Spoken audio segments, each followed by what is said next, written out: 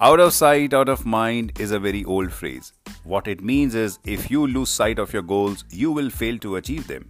Whether I talk from the book Getting Things Done, where David Allen says that you need to have clarity on what you want to achieve, or I refer to the performance science, which says that until you are not motivated by a goal, you will fail to achieve it. So if you give yourself that, well, you have 2 weeks to finish this task, you are going to get down doing it.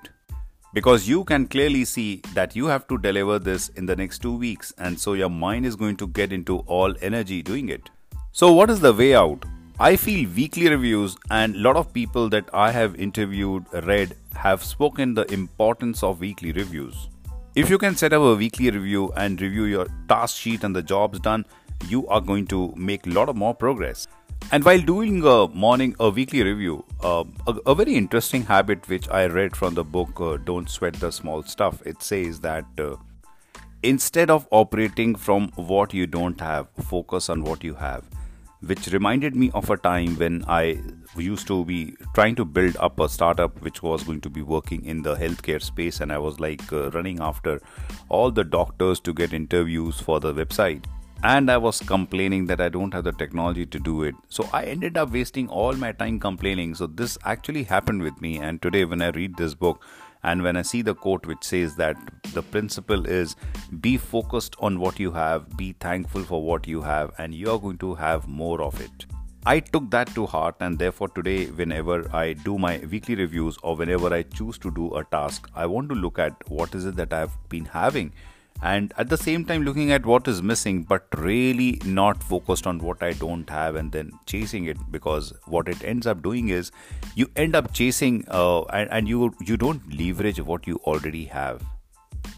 So one of the best ways to progress is do weekly reviews, and when you're doing your weekly review, you can operate with two principles. One, looking at what you have, what you already have, so that you can get more of it. So this morning when I was looking at my sheet and I was looking at the leads I generated from companies that were looking to build their brand, I saw that most of my leads came from my personal contacts. That means I ended up creating conversations with people from different groups, and those generated few interesting networking leads for me, which made me think that I should start looking at my networking more and do more of it, because I'm able to generate more leads by this.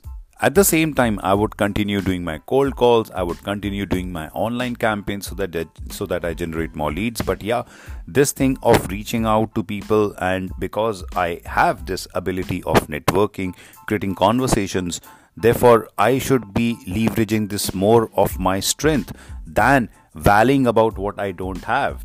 Therefore, to summarize, weekly reviews are the best way to have your goals in focus, because when you have clear crystal goal in front of you, you end up achieving it.